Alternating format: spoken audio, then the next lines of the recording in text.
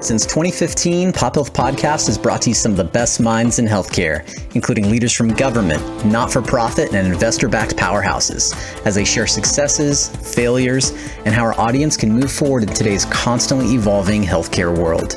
Thank you for joining us for today's episode presented by 24 Hour Home Care. Hello, everyone, and welcome to another episode of Pop Health Podcast. I'm Gavin Ward, host of Pop Health Podcast. In today's episode, I had the opportunity to sit down with Paige Brogan, who serves as the principal of CalAIM for Blue Shield of California Promise Health Plan. Today, when I sat down with Paige, we dug in a little bit to her background and actually a commonplace that we share with some 626 or San Gabriel Valley connections. And we learn how she ultimately got connected to Kaiser Permanente, played a big role in some initiatives regarding the Affordable Care Act, and now leads an initiative with Blue Shield of California Promise Health Plan, in which they're serving so many beneficiaries here in Medi-Cal with the new CalAIM initiative. We learned from Paige how it's important to have a big heart to serve, but also be financially responsible while doing so. We hope you enjoyed today's episode. Check out other episodes of Pop Health Podcast by visiting us on pophealthpodcast.com, checking us out on our YouTube channel, or listening to wherever you listen to your shows. Thanks, everybody. Enjoy today's episode. Paige, good morning. Thanks so much for joining the show today. Good morning, Gavin. Thank you for having me. Absolutely. So one way we like to start our shows, Paige, is we like to get to know the guest a little bit outside of the workplace. So can you share a fun fact, a hobby, something like that about yourself? Well, from a very early age, I've always loved to run and been a longtime runner. I've run several marathons. I've done ultras, and I just find it's a wonderful opportunity to not just stay fit, but to engage with the community. And if you think about people that love healthcare, they're very much community type people, and running is definitely one of those outlets. Nice. So an ultra marathon, I've probably read about it somewhere, but could you tell us what that is? It's for crazy people. No, really, it's basically a distance that's beyond the marathon. So 50 miles are generally ultra marathons. Wow. So this is 50 straight miles with maybe a break for like water, or not even a break. You grab water and maybe a banana as you go, or do you eat anything in the 50 miles? You do. And it's actually really funny. You would never imagine this, but runners, typically very healthy people, the snacks they have at ultras are things like Coke and potato chips. Oh, wow. So that's like, is that acceptable, or is that just like people regularly sneak that in? Oh, no, it's very acceptable. Yes. Okay. Awesome. You need the calories. I bet. Yeah. 50 miles. So what's an example of like a route that you took for 50 miles? So we did a fantastic ultra put on by, quick shout out to Kara Hanniger, who's a fantastic race director here in Southern California, called the Leona Divide. And it is in the mountains just to the west of Los Angeles. And it was fantastic, amazing life experience. So when go ahead, sorry. Oh, I was just going to say, my other favorite race is I did the original Greek marathon. Wow. That was definitely incredible. That goes from marathon and into the center of Athens, and you actually finish the race in the Colosseum. Wow. So when you say the Greek marathon, this is where marathon, the term came from, right? Like it's the same path. Yes. This is the classic one that Phidippides ran way back thousands of years ago. That is awesome. Well, so I know we're going to talk about CalAIM today, but really quickly, what inspired your journey to running? It's a great story. When I was a kid, I had a dog named Cuda Brown, and it was my job to walk him. And I grew up in the foothills of Pasadena, and right next to our home is a fabulous place called Eaton Canyon. And so I used to walk my dog, and we would go up the canyon. And one day I thought, well, why can't we run? And I just started running trails, and I fell in love with it. And it's been a part of my life ever since. That's awesome. I know Eaton Canyon well. It was very busy during COVID when people were trying to get outdoors. Yep. And folks, before we hit record or you listen to this part of the podcast, I got to know Paige a little bit and found out that she actually you grew up, it sounds like, in the San Gabriel Valley, 626, and you actually went to Temple City High in the San Gabriel Valley, which most people, I would guess, when they ask where I live or where I'm from, I say Temple City, and half the people don't even know, Paige. They're missing out. If you want good Asian food, that's where you need to go. Yes, we were talking about Las Tunas Boulevard and some good dumplings Paige was mentioning. So you grew up here in the San Gabriel Valley, did some hiking at Eaton Canyon, which is a great place, folks. Check it out, EATON Canyon. I don't think you need a reservation. At one point you did during COVID. Not sure if you knew that, Paige, but. Oh, I did not. Yeah. So my family actually we went there and we said, sorry, or they said, sorry, you can't go hiking. You need a reservation. Hopefully that's gone. So you grew up in the San Gabriel Valley. At what point, whether it was at Temple City High, prior or after, when was the whole concept of healthcare becoming an interest to you? We had a fabulous program at Temple City High School. It's called Peer Counseling.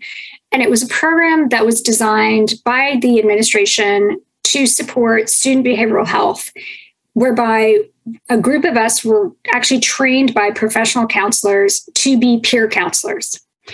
And for students that were in crisis, they would get pulled out of class, and one of the students on the peer counseling team would engage, connect, provide whatever support we could.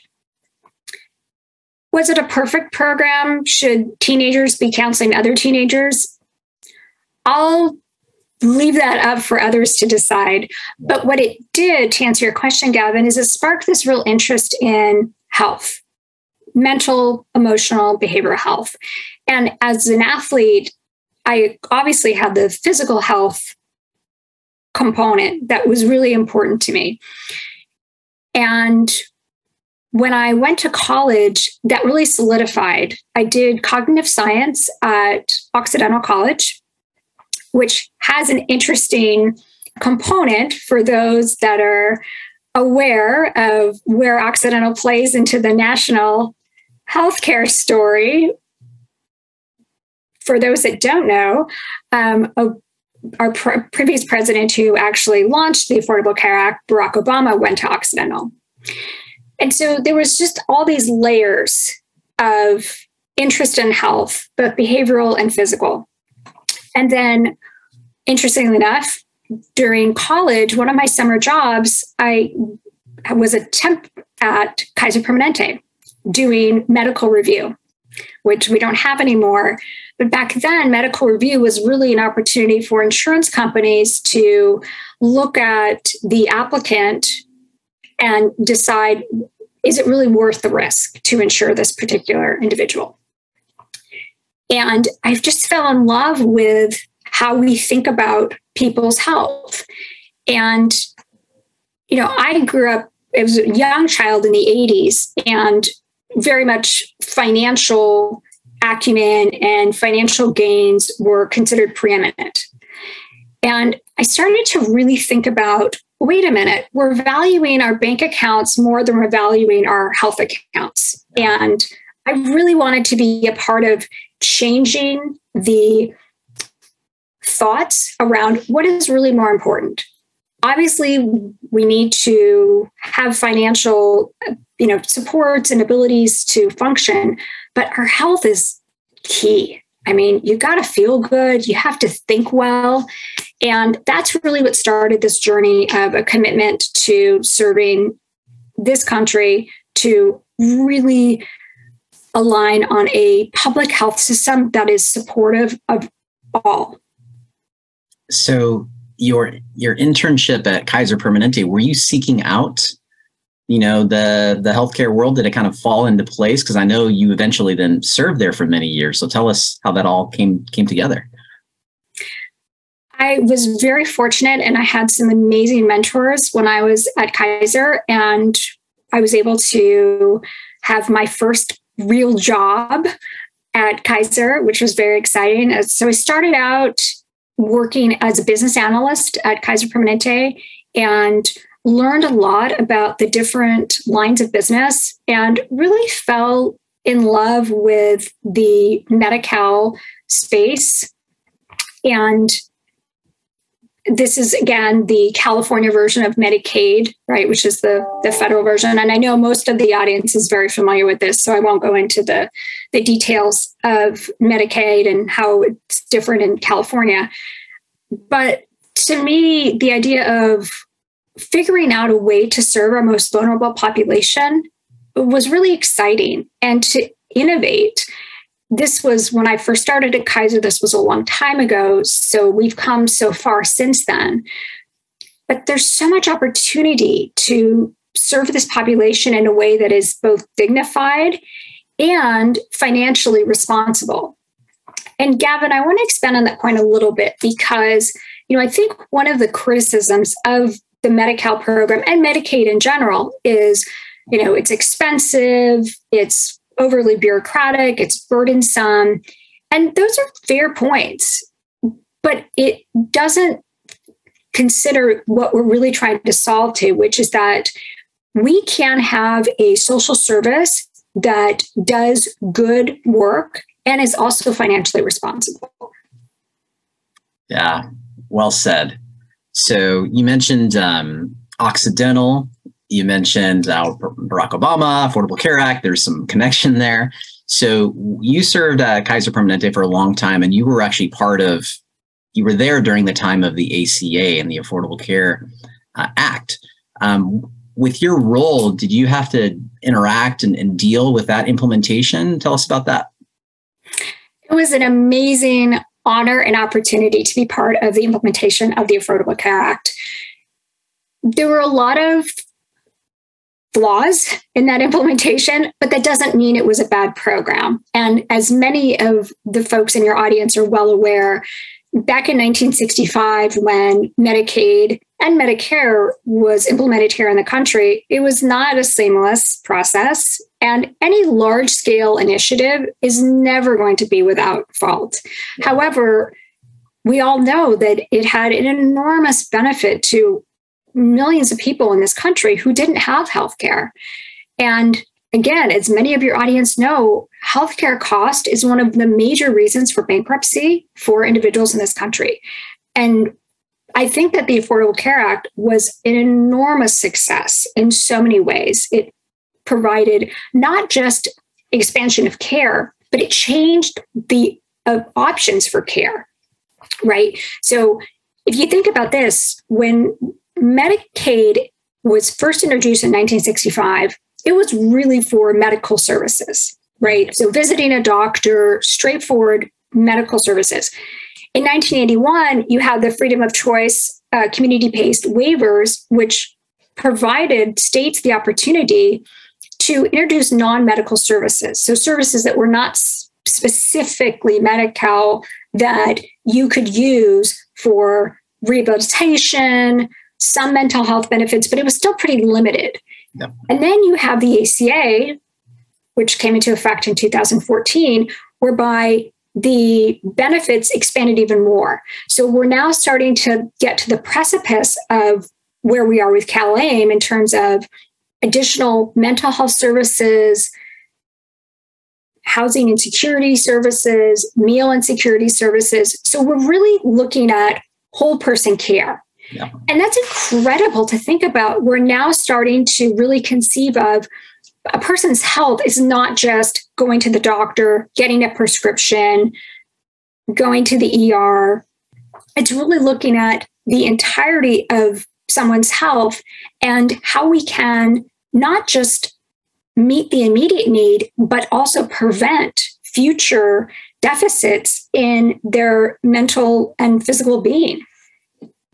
Yeah, good connection there. So you mentioned CalAIM. So you served with Kaiser Permanente for many, many years. And recently you've taken on the role of principal for CalAIM at Blue Shield. I'm probably saying this wrong. Blue Shield of California Promise Health Plan, or Blue Shield of California Promise Health Plan. You've got that right. Yes. All right. That's probably the first time I've ever said it correctly. I typed it a few times. But what was the inspiration to take that opportunity after, pretty much your whole life, it sounds like, as a professional was previously at Kaiser Permanente? Because I'm really committed to this population. I think it's an exciting opportunity to not only address this particular population, but do it in a thoughtful and financially responsible manner. I really am committed to the belief that social services are not just for those with bleeding hearts. I think that if you bring very smart people with good logic into this game, then you really change it from, oh, we're just giving money away to, well, no. How are we really thinking strategically and logically about how to provide services to those that A, need it, and B, don't end up being a drain on our system, right? Because if you think about it, I mean, one of the reasons why CalAIM came into place was we saw that there were some very high utilizers. ER visits are incredibly expensive. They're also an incredible drain on the resources within those hospitals. You have highly skilled physicians that are being pulled in for cases that probably could have been solved to months before this individual came into the emergency room. The other component of CalAIM that I think is really exciting and important to bring up is the data component. There is a huge emphasis from the state to be strategic about where are we pulling data from, how are we using it, and how are we using it for the betterment of both our members and the providers, the managed care plans, the community-based organizations, all of the players that really are attempting to serve the member. Yeah, so let's talk through this. So, you bring up some good points about the bleeding heart folks who want to serve the population, which is it's great that they have those hearts, but we have to do it in a financially stable way. So one of the things I wanted to ask you was what excites you? Like, let's get in the weeds a little bit. So CalAIM's got a lot going on for it, right? We have most of the audience will be familiar at this point with enhanced care management, community supports. There's other things happening too. Could you give us an example of what's a new service or an enhanced service that a Medi-Cal beneficiary can receive, and what's the financial gain to the system by giving that person that benefit? Can you walk us through? Does that make sense? It does. And I will say that before I give you an example, I will say that we are still waiting for the financial value, right? We still are waiting for the ROI, so to speak. Gotcha. CalAIM just became live 1/1 of this year. Here we are in June. So we really don't have all of the numbers yet. Yeah. But what I can say is that a number of the CalAIM programs are meant to be both preventative. In addition, when we think about enhanced care management, and most of the audience here knows this, is that is really approaching what we call our high utilizers, folks that repeatedly use the emergency rooms, ambulance services. There's also a lot of drug, alcohol, behavioral issues that arise. And so we're really trying to systemically address those so that we don't have folks that are going to the emergency room and costing hundreds and thousands of dollars.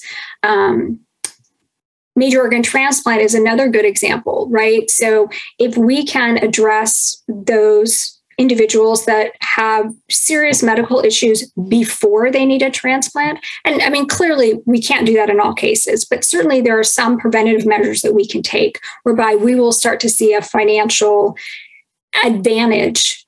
And when I say financial advantage, I do want to emphasize managed care plans are not in the business of making decisions based on finance. We're in the position of making decisions based on what is best for the member. Yeah. However, having said that, obviously it's not sustainable if we're just throwing money at members, right? We need to figure out a way how to create a healthcare system that is both beneficial to all of the players involved, right? The managed care plans, the providers, the physician assistants, the county-based organizations, all of the players here, and ultimately serve the member. Okay, so let's talk. So the state is trying to bring in all these new services or enhanced services, which can be expensive for providers to build out. You mentioned data, so we have to have. when I say we, my day job is a provider of services. Mm-hmm. You have to build out systems to be able to report on certain things, give demographic reporting, things like that are very important, but expensive. So one of the things California is doing is giving providers some funding or potentially reimbursement for funding to build out their infrastructure. Can you talk to us a little bit about some of the funding that's available? For example, the IPP funding? Sure. So the IPP funding is really interesting. So that's the incentive payment program. And that is something that the state designed as an optional opportunity for the managed healthcare plans. And the ethos here is that if the managed care plans were willing to provide certain services, so some of the community supports, some of the enhanced care management, that we would be eligible to receive some payments. And the way we would use those payments is they wouldn't go necessarily to the managed care plans, but they would go to the providers. Yeah. And the providers would use these funds in a variety of ways, right? So they would use them to build capacity. So, for example, there's a provider and they don't have enough staff. So this would help augment their ability to increase resources so that they can provide these services. Would also help augment their data reporting and capturing capabilities, so their technological abilities. And this is an incentive that not only helps them, but it also helps the managed care plans to support their membership. And the other thing that I want to mention that I think is really key about this incentive program, it's, Gavin, another example of, I think, a strength of CalAIM. And as most of your audience is probably well aware, one of the challenges in Medi-Cal is that it's a very fragmented system, right? You've got the managed care healthcare plans, you've got the IPAs, you have the county, you've got the state, and ultimately you've got CMS, right, which has to approve all of this program changes that DHCS wants to enact. And so one of the things that I think is really key is that CalAIM is really trying to change the game whereby managed healthcare plans are not just payers of record, but we're really collaborators and innovators, right? Ergo, CalAIM, right? Innovating Medi-Cal. Yeah. And I think that the incentive program, really, from my mind, it's really about bringing everyone together to say, okay, providers, how can we help you guys through this additional funding? How can we help you? So, and not just help you, but collaborate with you. Yeah. And, the other thing that I would say, Gavin, is that you see this as well under the homeless housing incentive program. You see this as well under the student behavioral health incentive program, right? Where for student behavioral health, for example, managed healthcare programs are working alongside the local educational agencies. They're working with some of the county behavioral health agencies to ultimately serve the member in a collaborative way. Yeah, really good point. And I'm not sure if you're aware, Paige, you mentioned SBHIP, or the Student Behavioral Health Incentive Program, something like that. Earlier this morning, I should know this because we had a gentleman who you probably saw speak recently at the same conference we attended recently, Alex Briscoe from the California Children's Trust. We actually just released an episode with him this morning that talks in more detail on what you just touched on for SBHIP. So folks, if you are involved with kids or children with behavioral health, it's a great episode to check out. That was, again, released as we're recording this on June 7th. So one of the things you mentioned, which was very nice, Paige, is on our show, we've had some great leaders like yourself, but from different angles, like Alex on kids specifically. Mm-hmm. Your role with Blue Shield California Promise Health Plan is you're the principal, you're the leader, you're the key stakeholder. But you are also looking to others across the state to collaborate with, maybe like-minded people with other plans. You mentioned the IPP funding, where we have a group called Transform Health, who's helping facilitate a lot of these conversations. In your role, who do you look to, or what groups do you think our audience should be looking at as leaders or potentially get involved with to kind of stay up to speed with what's happening with CalAIM? I think that's a great question. So there is the advocacy groups, which really pull together all of the managed healthcare plans. So I think, again, in this new framework, the managed healthcare plans are really collaborating and working together. And we're talking to each other about where are the challenges that you're experiencing. And then we're finding new ground with the state, which I think is very exciting to see DHCS really being willing to come to the table and not just talk to the managed healthcare plans, but really elicit feedback. I think that's one of the things that's been very exciting about CalAIM is consistently throughout the process, they've reached out and said, here's our roadmap. Health plans, what do you think? Yep. And so there's very much a collaborative effort. I think there are a lot of eyes on California. Clearly, the CalAIM initiative is something a lot of other states are very much following in great detail. And one of the things that we're really thinking about is how do we provide this as a model to the rest of the country?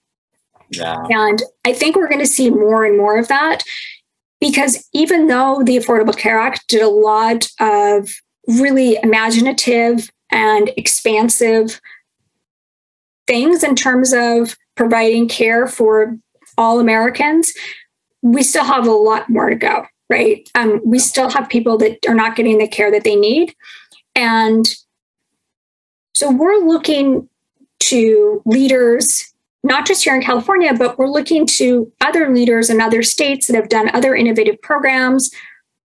Remember, CMS is still heavily involved in overseeing what we do here in California and providing us the opportunity to enact these new changes. I would say the other people that I really look to is I'm looking to hospitals that are doing pilot programs. I'm looking to community-based organizations that are doing pilot programs. I'm looking to those that are coming up with new ideas and thinking, well, let's see here. How can we really reimagine how we're delivering care? And I also am looking at the data, because I think that's really where we're going to find, are we doing the right thing or are we not? And when I say data, I don't just mean financial data. Yeah. How are we reaching the populations we need to reach? Another component of CalAIM that I think is really critical is this notion of equity and collecting social determinants of health, which helps us figure out, okay, this is the population that's most of need. This is the population that's not getting the healthcare that they need. Why is that? Is it because of lack of access? Is it because we just can't find them? And utilizing that data in order to continue this work. Because CalAIM isn't just a project that we're going to implement and then we're going to walk away from it, right? It's a new way of thinking about how we deliver care. Definitely. And like you said, regarding the collaboration, I know that's a term that people might use, in different areas, but it's really the authority, DHCS, in a sense, has really been collaborative and open to the health plans, and also the health plans to us as community providers. I keep saying us because my day job. Sorry, guys. But yeah, it's been a great. So I mentioned Transform Health. I believe there's another organization that's doing similar work throughout the state, DHCS. So guys, if you want to get plugged in to some of these groups that are available to the public, for example, there's a new initiative, a population health initiative coming down in 2023 through the state. And they have stakeholder meetings that aren't just for these leaders and are behind closed doors. No, it's open to the public. So literally, audience, if you guys Google CalAIM population health, DHCS, go to the DHCS website, and there is a wealth of opportunities to engage in a lot of these forums. And Gavin, to your point, the majority are open to the public. And you bring up a really great point, Gavin, because I've been talking about, I kind of have my sort of industry hat on, right? Thinking about what we're doing from a managed care perspective, what the county is doing. But I think we all have an obligation to really think about, what do we want healthcare to look like for us, for our children, for our family and friends?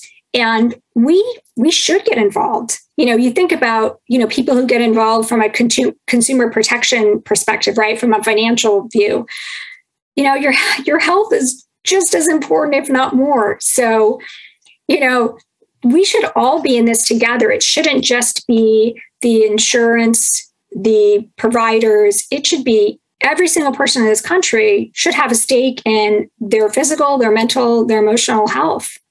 I agree. And for those of you out there who are like, well, there's too many problems and they do this and they do that, get involved, right? Yep. It's kind of like, not to get off on a little tangent, but it's kind of like voting, right?